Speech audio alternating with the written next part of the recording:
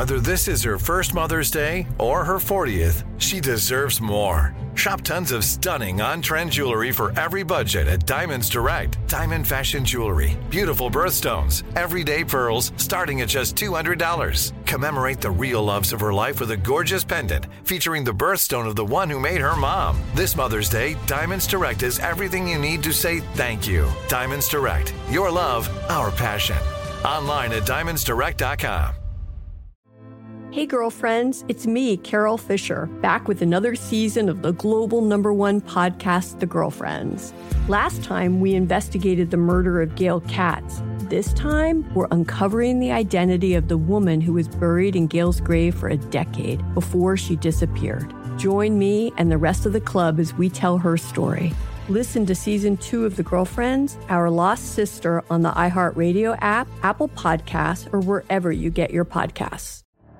The Elevation with Stephen Furtick podcast was created with you in mind. This is a podcast for those feeling discouraged or needing guidance from God. Together in this podcast, we'll dive deep into Scripture, uncover the powerful truths that will help you rise above your limitations and embrace your full potential. We're here to equip you with the tools you need to conquer life's challenges. Listen to Elevation with Stephen Furtick every Sunday and Friday on the iHeartRadio app, Apple Podcasts, or wherever you get your podcasts. Hello, and welcome to the Psychology Podcast, where we give you insights into the mind, brain, behavior, and creativity. Each episode will feature a guest who will stimulate your mind and give you a greater understanding of yourself, others, and the world we live in. Hopefully, we'll also provide a glimpse into human possibility. If you like what you hear today, please add a rating and review in iTunes. Thanks for listening, and enjoy the podcast.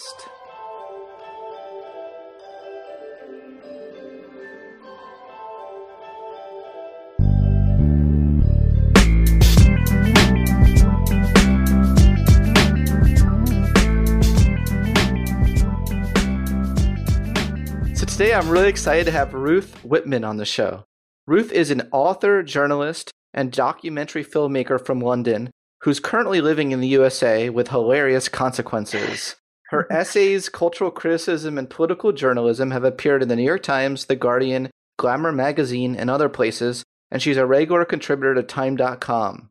Whippman is author of America the Anxious: How Our Pursuit of Happiness is Creating a Nation of Nervous Wrecks. And just to be clear, that's the American title of the book, not the British title of the book, which is a different title. Thanks for so much for being on the show today, Ruth. Thanks for having me.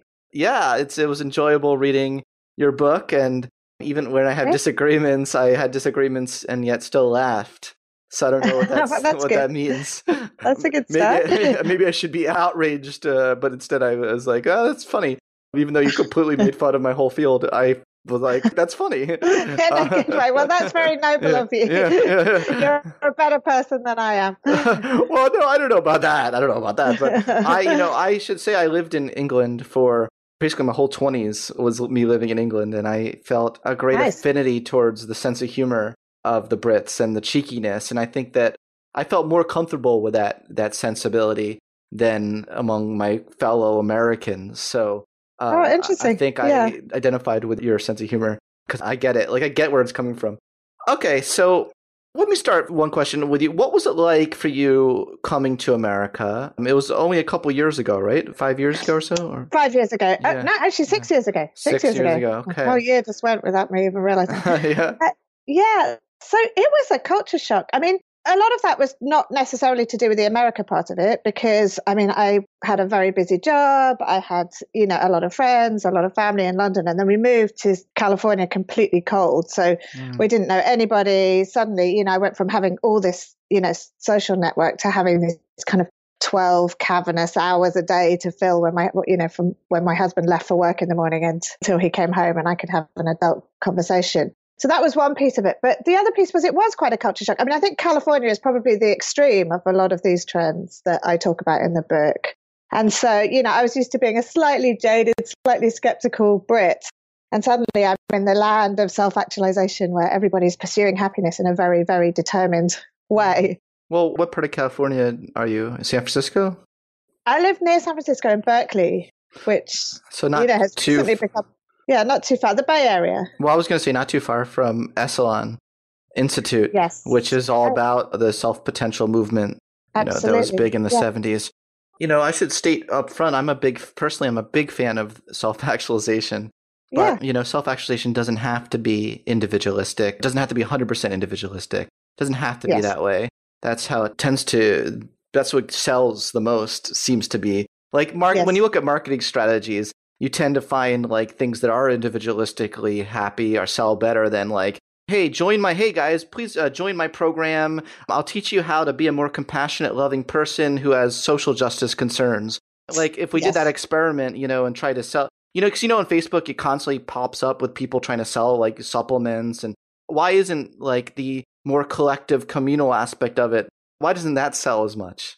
Well, it's a really interesting point. I think you're right. And, I've had this with my own book, writing the book myself, that the publishers are always very keen. They're like, can't you make it a self-help book? Can't you do a self-help message? And I'm saying, well, a lot of it is about deconstructing that stuff, but they still, Did they read your book? Did they read it? Yeah, they read it. And, I can understand that. This is not a criticism because, I think if people invest, many hours and $20 or whatever in buying a book, they probably want something that they can take home and use in their own lives. So there's nothing wrong with that. But I think that self-actualization in America has become quite an individualistic thing. And I agree with you, it doesn't have to be.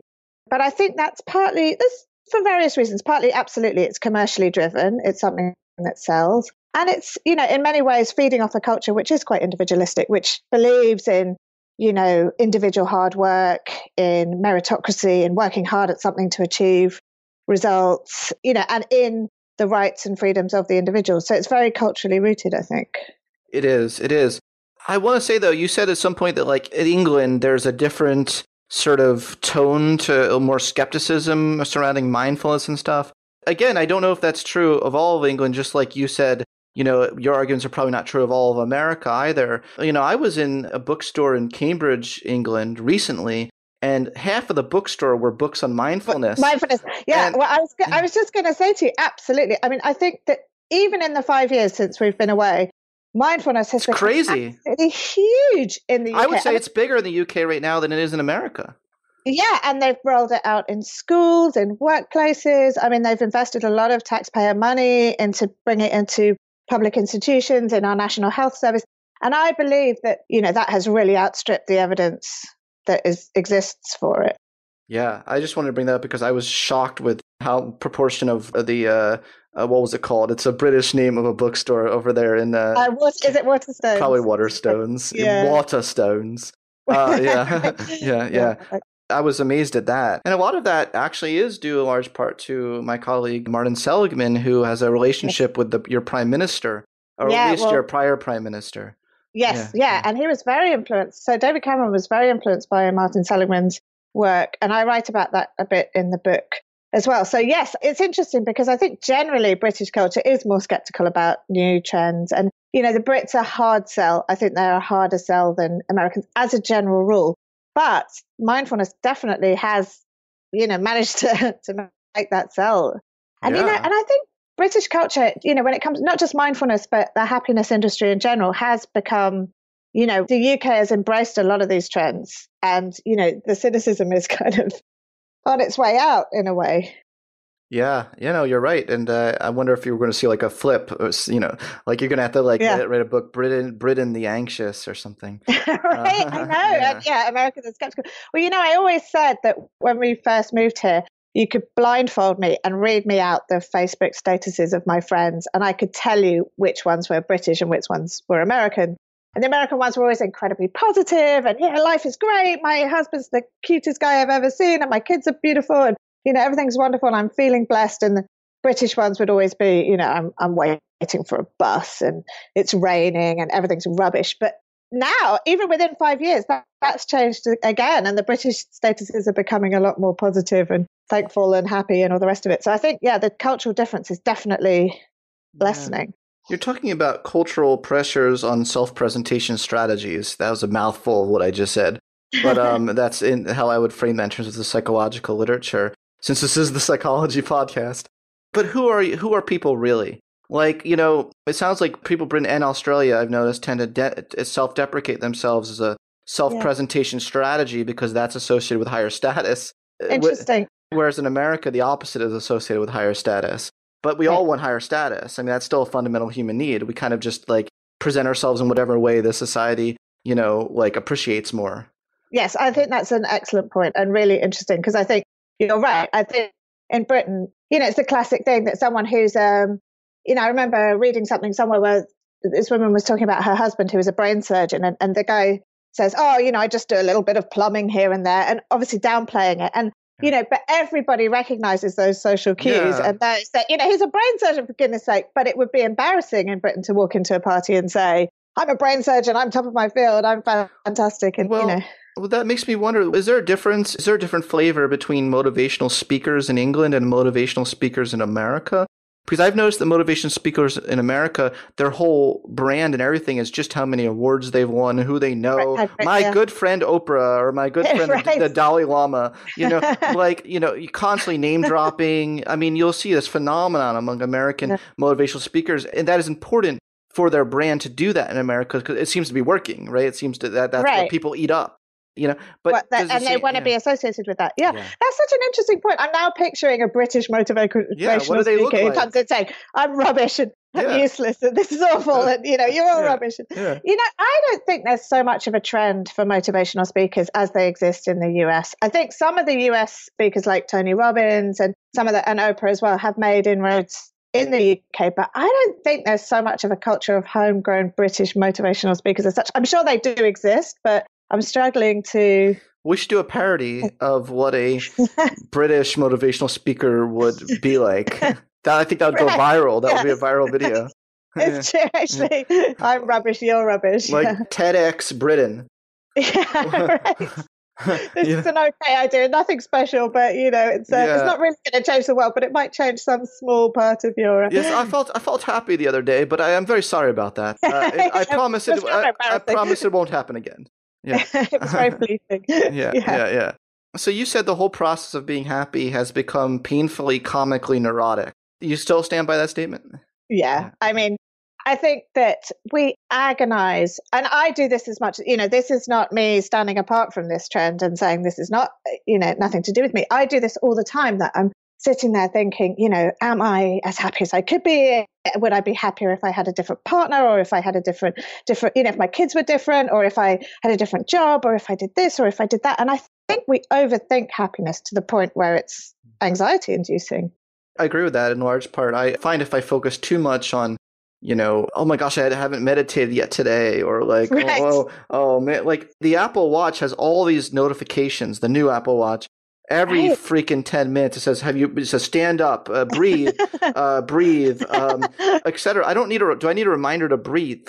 I mean, and it gets, my son actually won an award in school. He's in first grade. He won an award for breathing at school, which there you go. But I mean, I do think that, wearable technology is a big thing. I don't have a watch like that, but I think it can just make you quite obsessive about your own happiness. And I don't think that is particularly healthy. So you're not just a mean-spirited enemy of joy then, as you say in the book. As I say, I don't think so. I mean, I completely, I hope that people realize that this is coming from a place of loving being here. I love living in America. I admire the American zest for life and friendliness and openness. I think those things are good. And I hope people see that in what I've written. And this is not a kind of criticism. I think as much it's a journey about myself to understand my own neuroticism about happiness and how I can work with that than to criticize anybody else. So do you have any friends in America? or anywhere, he said, with disbelief. No, in America. I do. I have a lot of friends now. And, I've been so lucky that, and I always say that I think it's much easier to move here as a British person than it would be to move from California to London and do the thing the other way around. I've got some great friends here now, which has made a huge difference. And that was partly, what drove one of the main conclusions of the book, which is that our happiness is so fundamentally based on our social relationships that this very individualistic approach is kind of slightly steering us in the wrong direction. And I could see just from my own experience that going from being socially isolated and lonely to being part of a community and having friends and all the rest of it just made such a tremendous difference to my happiness that all of the rest of it, how often I meditated on my Apple Watch or whatever, really kind of paled into insignificance. So the specific practice, put in quotes, spiritual practices that you criticize tend to be the ones that are most individualistic. Is that right? So yoga, meditation. Give me the list of the things that irk you the most. I think it's not that these things irk me. It's just that I believe that they've been very, very, very heavily oversold, and sometimes as a commercial prospect, which I think in a way that really outstrips the evidence for what these things can actually do for people. But I think a lot of it is to do with trying to change the way people think. So mindfulness, positive thinking, these kinds of trends, gratitude, these sorts of things, which are all about, don't change your circumstances. It's all about what's going on inside your head. So change your attitude. And that, I think, is a phenomenon which I think is problematic and has led. There is nothing wrong with any of these things in isolation, but I think the overemphasis on them can lead to a culture where we don't actually consider people's circumstances. Yeah, but why are you going to hate on gratitude journals? I mean, what did gratitude journals do to you? Well, yeah, I mean, I said this in the book. I said picking on gratitude journals is like picking a fight with a fridge magnet. I mean, it just seems ridiculous. Well, I think that what the issue is there's nothing wrong with writing a gratitude journal. If you want to write a gratitude journal, do it, great. But I think where we run into problems, I mean, I interviewed this woman who was really living the poverty line. She was working in this terrible job in fast food service. She couldn't afford to go to the doctor. Her kids were, had their teeth. They couldn't go to the dentist and their teeth were hurting. And she literally couldn't afford to take them to the dentist because she had no healthcare plan at work, et cetera, et cetera.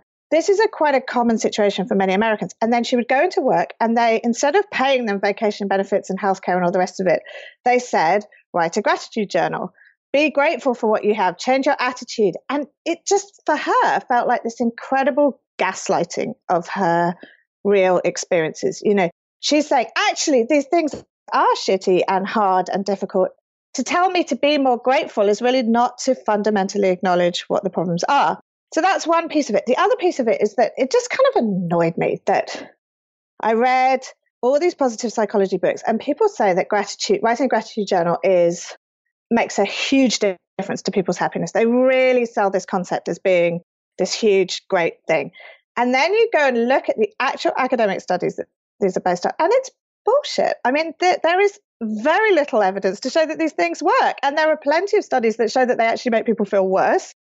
And so this is what bothered me. I was like, fine, if these things are helpful, but let's be honest about how helpful they really are. Maybe they work for some people, not for others.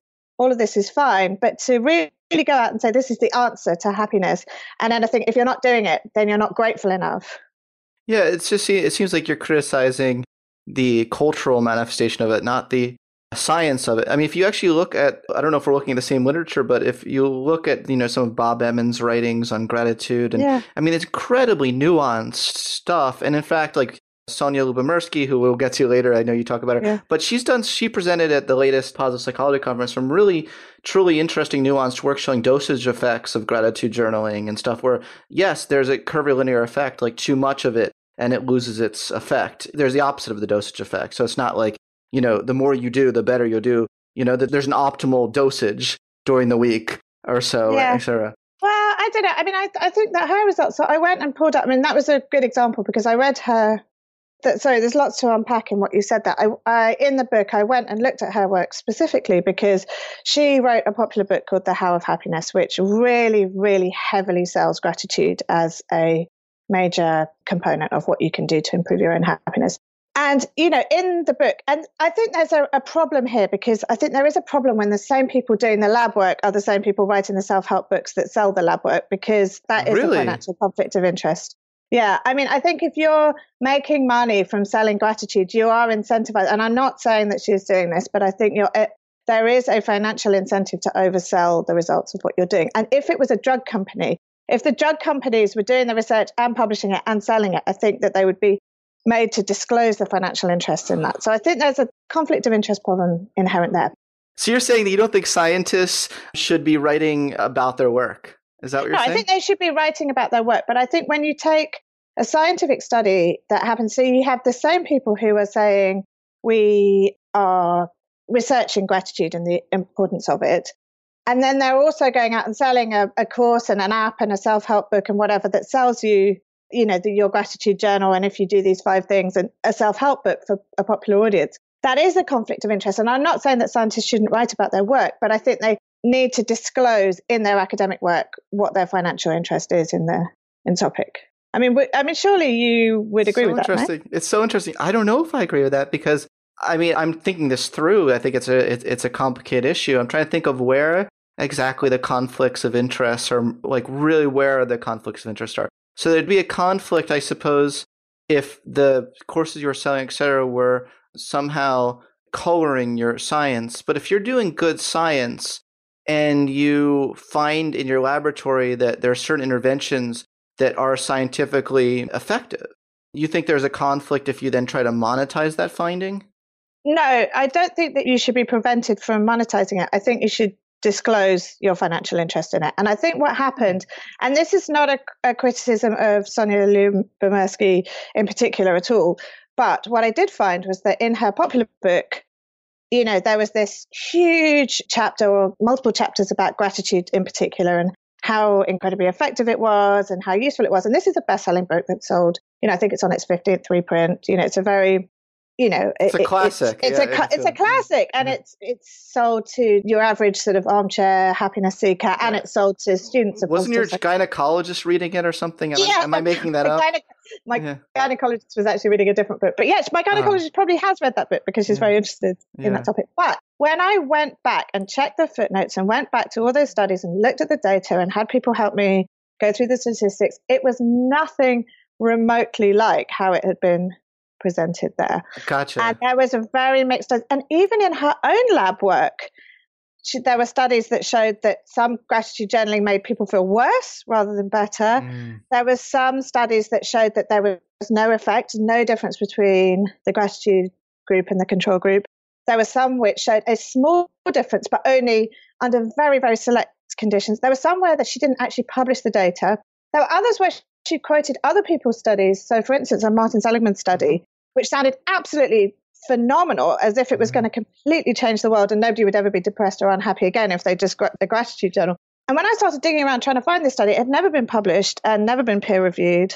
I mean, it didn't exist anywhere to even look at the data. So I'm not saying that anything in bad faith happened, but I'm saying that, you know, we should proceed with caution. Yeah, so it sounds like you're arguing, you know, you're saying there's a lot of overclaiming of effects. And that could be a very valid point. I'm trying to think of, like, you know, you're holding the scientists to such a high, like, you're not criticizing Tony Robbins for overclaiming. He doesn't do any science. Well, Tony Robbins, so Tony Robbins, I think, is a different thing, because I think most people, but maybe this is not fair, but Tony Robbins is not claiming to be a scientist. I mean, Tony Robbins is, you know, he's a motivational trainer. He says this is his own experience. These things work. I think he's massively overselling. Would you rather have someone who does good science and oversells their science, or someone who doesn't do science at all and sells everything that they say? I mean, which would you rather have? So you want an ideal world where people do the good science and then they state in their publicity materials, our effect size was 0.45. No one's going to know what effect size means. What it means. But I think if you're writing a book, a popular book with a chapter saying, you know, gratitude is the best thing ever and this will substantially change your life, I think it's only fair to say, well, out of the 5 lab studies that I did at my lab, 3 of them showed no effect. 1 of them showed a very, very small effect, but only if you do it on Tuesdays and only after very complex statistical analysis. And 1 of them showed, you know, actually, I don't think she replicated the Emmons-McCulloch findings in any of her studies. So in a lot of ways, it's actually a backhanded compliment of what you're saying. You're actually saying you're holding scientists up to an honesty standard that you don't necessarily hold anyone else in your life up to. Yeah, I think so, because I think a scientist is making claims that nobody else is making. And so, yes, of course, it's a whole separate issue, you know, the self-help industry and the Tony Robbins and the, you know, the hucksters and the motivational speakers. That's something that really needs to be looked into. But I feel like yes, of course, I'm holding a Harvard scientist up to a higher standard than I am, you know. Cool. I'm trying to this is great because I'm trying to really pinpoint the argument to see whether or not I agree with it or not. Like, I don't know if I agree with something or not unless I really understand it. Do you know what I mean? So I'm trying to wrap my head around. I want to also make clear, and I want to officially say, I'm not calling Tony Robbins a huckster. Nor am I. And I think a lot of people, you know, and I think this is obviously something that you will be far more of an expert in than me, because, you know, if you say to someone, well, it's all in the mind, your effect is all in the mind. Well, great. So is happiness. You know, if it works for you, then it works. You know, there's no higher standard than it working, than you thinking it working, if that makes sense. So yeah. So it does make sense. It does. So just thinking about the gratitude research for a second, I think that there's a kind of a lot of people have been making a false dichotomy that like you can't have gratitude and also appreciate the circumstances. Like it doesn't have to be one or the other. Bob Emmons has done some really, really good work. I mean, I'll send you, after this call, I'm going to send you papers, and I'll even put in the show notes some recent review papers where he, in the review paper, says explicitly, like, there's this conceptualization of gratitude in the general public, and then I'm going to present with the nuance of the science. So I'll send you that paper. Yeah, I'd love to see that, yeah. Yeah, I can see what irks you, and I think a lot of that does irk me too. So if I really understand it, and a lot of it sounds like, so there is some of it, like there is some culpability with scientists, so that's true. But also a lot of it really is sort of how people are simplifying the science in the general public. They're making it so reductionistic and black and white. But I would say you're kind of making it black and white too when you pit gratitude against, or having things that taking responsibility for your own actions, self, as well as caring about social justice, et cetera. You can have both as well. You can. But I think that, and the reason why I've made this into a kind of dichotomy in a way, rather than just saying, yes, of course you can have both. And that's a very, very fair and important point. But in this particular book, The How of Happiness that we're talking about, she draws this pie chart, which I don't know if you're familiar with it, but it sort of it's like this circle, and it's divided into what proportion of our happiness is based on what. And she allocates 10% for circumstance, which is this tiny sliver, and she allocates 40% for what's under your own control. Now, I went back and looked at the research in a lot of detail as to what this is actually based on, and it's complete nonsense. I mean, the estimates, it comes from very old papers from the 80s that, and this is the most generous. I mean, even if you accept that those are the best and most current thinking on the topic, it's really taken the absolute lowest possible estimate of circumstance and the highest possible estimate of control. I don't think these things fit neatly into a pie chart anyway, but I think that this whole narrative of individual responsibility has been taken up by the positive psychology movement, and they are the ones pushing that. So that's what I was pushing back against. Yeah, gotcha. I do like pie, by the way. I'm a big fan of pie. Pie. Oh my gosh. What's your favorite pie? Oh, I'm thinking like pecan. I had a delicious pecan pie yesterday, but I'm very heavily pregnant at the moment, and there wasn't enough room in my body for this pie. I should have gone for the circumstance slice rather than the control slice. The circumstance slice. Well, that Weight Watchers slice. There's another reason why that cover is misleading that you didn't even mention. I can even add more into your arsenal if you want. There's a great misconception about what heritability coefficients mean or what twin study findings mean. No one is talking about parceling different things within one person. Like you can't cut up a piece of a pie within yourself and say, oh, 40% of the reason why you act this way is due to this, 20% is due to this. Right. No, all that is showing is that in general populations, the source of variance that is explained in a general population. So even if that was true, I would say that in a general population, 10% of the circumstances of the millions of people in that population is explained by variable X and Y. But that could still leave room for many, many people in that society for most of the circumstances to explain, to impact on them individually. So I think people do get really confused about. So I agree that's a silly chart, and that was probably a marketing ploy. There's so many pressures. Just to be fair for a second to science writers, they go through a lot of getting beaten down, through. So maybe it gets exciting to get a chance for once to just step out and be like, oh, I'm gonna this is the answer, or even there's these pressures from the publishers to name title books certain way. I know what the process is like, and I try my best to resist those pressures, but you have to fight your battles sometimes because the publisher wants to sell the book. You know, you want to sell the book too. I want to sell my book, and that's totally fair. And there's nothing wrong with wanting to sell the book either. I mean, you want your ideas to go to a wider audience. I think it's great that books sell. Nobody wants the publishing industry to die and no books to sell. And I think it's important that people read. Would you want the publishing industry to cut out all of the scientists who are over-claiming and only have the self-help industry exist. Right. Of course not. Of course not. Absolutely not. Yeah. I just think that there should be maybe a little bit more, putting back, and this isn't just in positive psychology, you must have seen all the stuff about the replication crisis, the big article that was in the New York Times recently about Amy Cuddy and the power poses and all of these things. I think it's a good moment for psychology to have some self-reflection because it's an incredibly exciting field. It's so compelling to the public. People want to know this stuff. We all want to know about ourselves and understand ourselves. And so I think it is a good moment to step back. And yeah, this is good. No, this is really helpful. And I think that this illustrates a couple things. One, it illustrates that scientists are human too. And sometimes people get shocked when they hear that, oh my gosh, humans are prone to the same sort of power motive as others. So I want to say that's one thing this reveals is that, and that's important for scientists to recognize amongst themselves that they too can fall prey to the thrill of status and power and trying to keep that in check and staying true to the science is really important. And I think that's a good point. So I think there are lessons here. It's good people like you, who can keep scientists honest. Right. But same with, I'm a journalist by trade and we have our big role to play in this as well, because I think we take a scientific paper, we take the most exciting finding, we hype it up. So I think everybody has a part to play in this. But, and as you say, writing a gratitude journal is probably not going to do you any harm. It's not as though, if you write down the good things that happen in your day, something terrible is going to happen. Of course, that's not true. So, of all the battles to fight, this probably isn't the biggest one. I would argue the science does suggest that all things equal, writing gratitude will make it more likely that you'll show a lot of positive outcomes. The data does suggest that is the case. The idea of that a lot of our thoughts do influence our happiness and our outcomes in life is a true idea, Yes. It sounds like you're really arguing for a balance.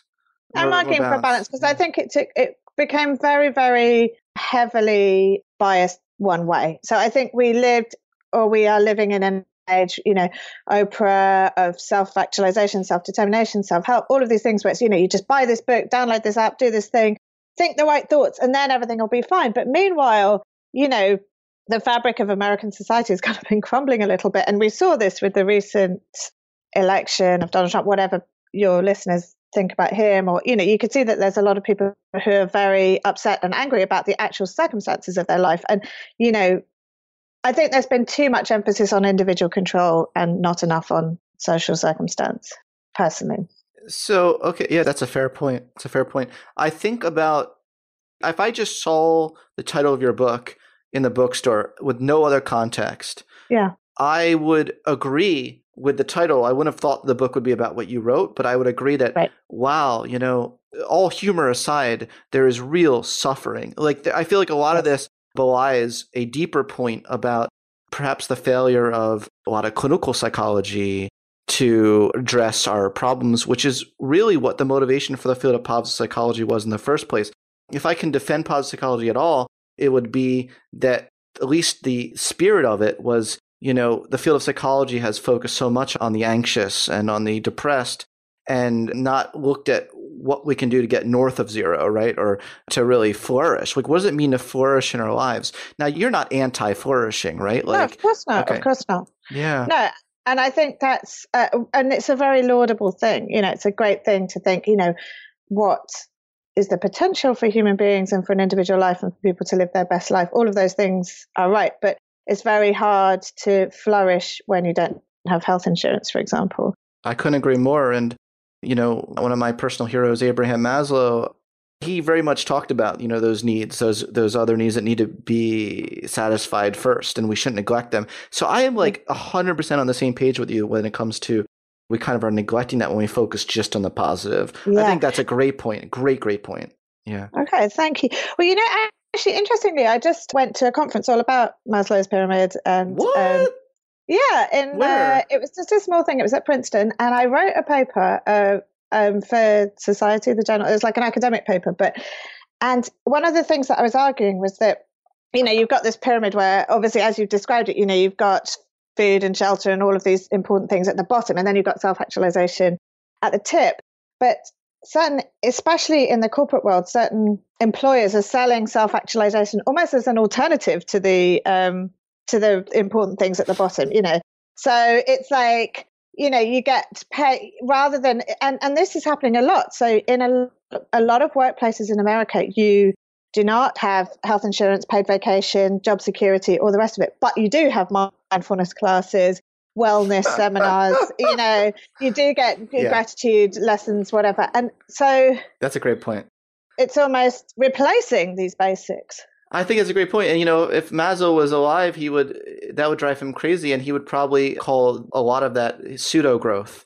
He has in Toward Psychology of Being, I've read a lot of Maslow, and in his book, Toward the Psychology of Being, he talks about, in passing, the idea of too many people trying to shoot too high to the top of the pyramid too quick without getting the foundations first. And he called that pseudo growth. So I would actually would rail against that. And I think we're very much aligned in that vein. I would rail against pseudo growth. I'd rail against pseudo transcendence. I mean, you see a lot of people who are seeking spiritual transcendence not built on a firm foundation. And you see a lot of very narcissistic gurus that have pseudo grown.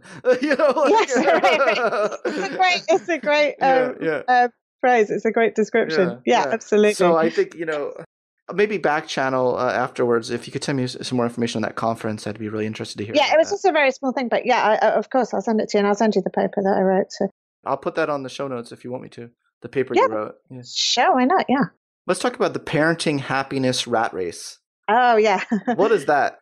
Well, do you have kids? Or? Yeah, so when we first moved here to California, we had a 1-year-old. I had a 1-year-old son. Okay. Now I have another one and another one on the way. So we'll end up with 3 children. So this is kind of a topic. Congratulations. Thank you. So this was pretty close to my heart. And this is probably the part of the book that was based the most on my own experiences.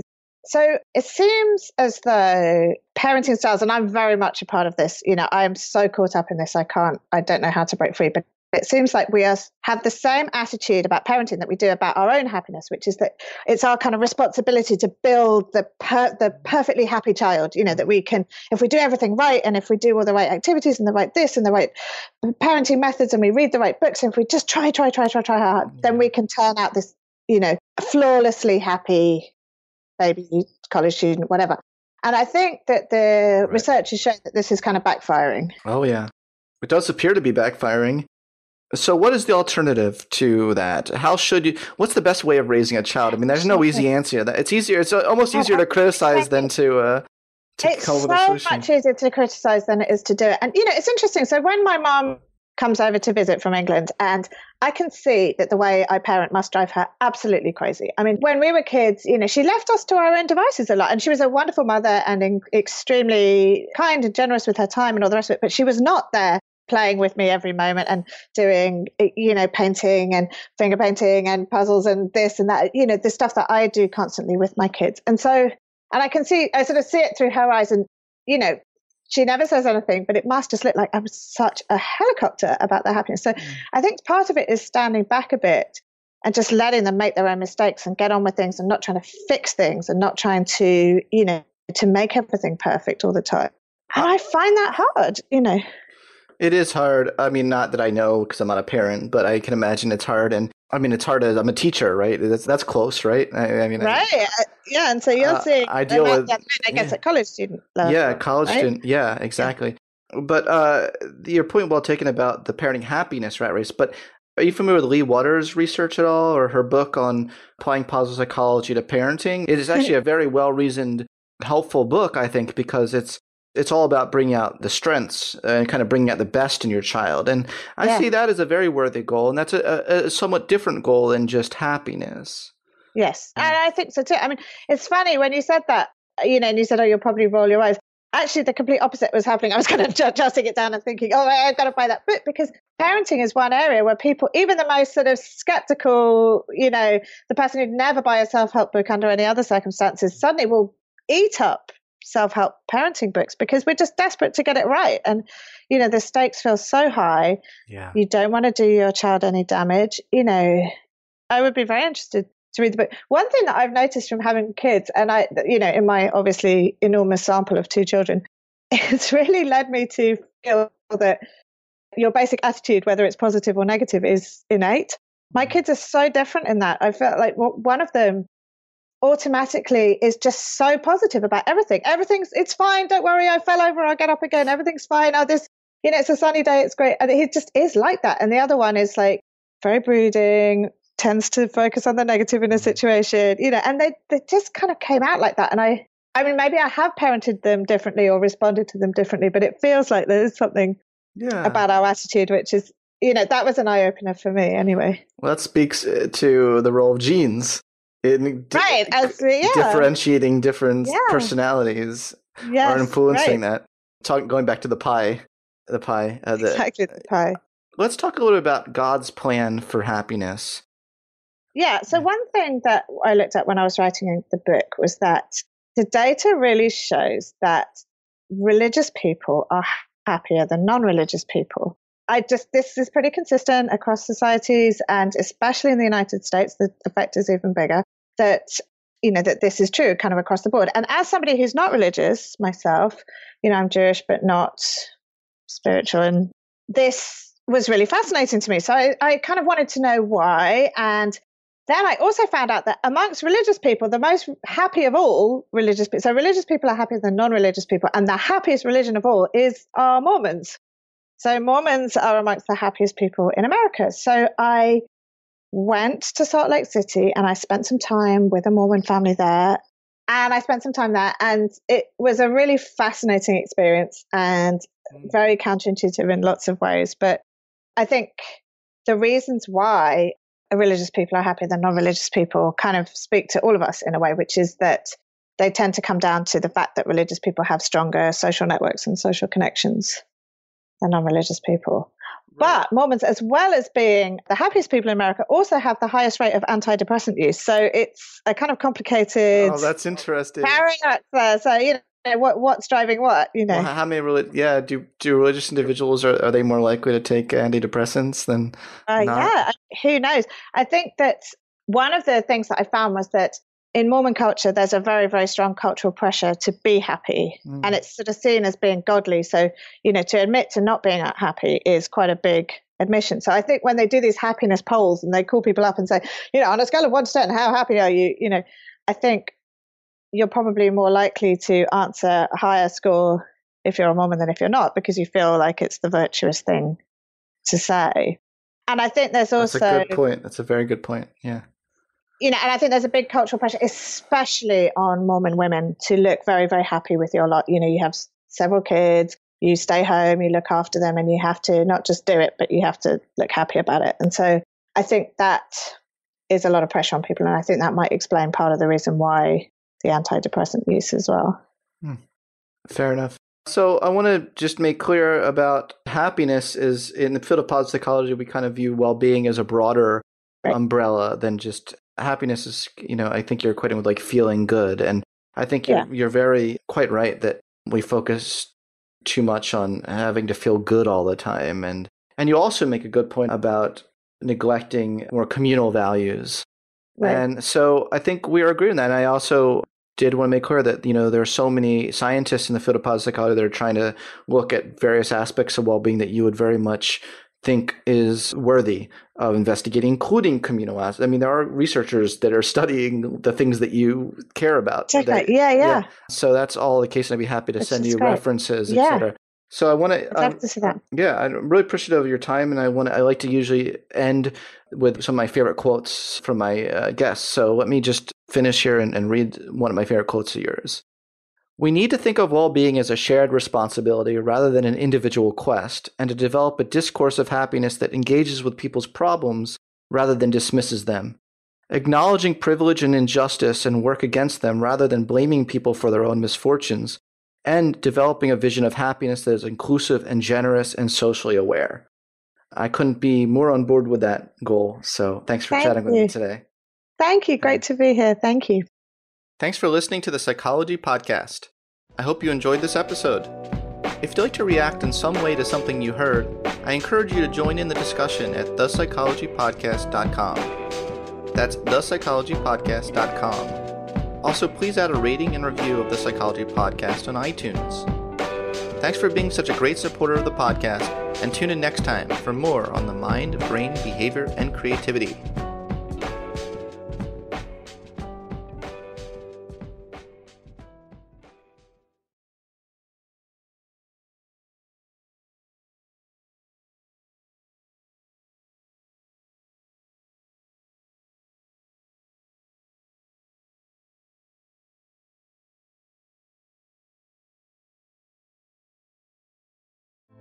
Hey girlfriends, it's me, Carol Fisher, back with another season of the global #1 podcast, The Girlfriends. Last time, we investigated the murder of Gail Katz. This time, we're uncovering the identity of the woman who was buried in Gail's grave for a decade before she disappeared. Join me and the rest of the club as we tell her story. Listen to Season 2 of The Girlfriends, Our Lost Sister on the iHeartRadio app, Apple Podcasts, or wherever you get your podcasts. The Elevation with Stephen Furtick podcast was created with you in mind. This is a podcast for those feeling discouraged or needing guidance from God. Together in this podcast, we'll dive deep into scripture, uncover the powerful truths that will help you rise above your limitations and embrace your full potential. We're here to equip you with the tools you need to conquer life's challenges. Listen to Elevation with Stephen Furtick every Sunday and Friday on the iHeartRadio app, Apple Podcasts, or wherever you get your podcasts.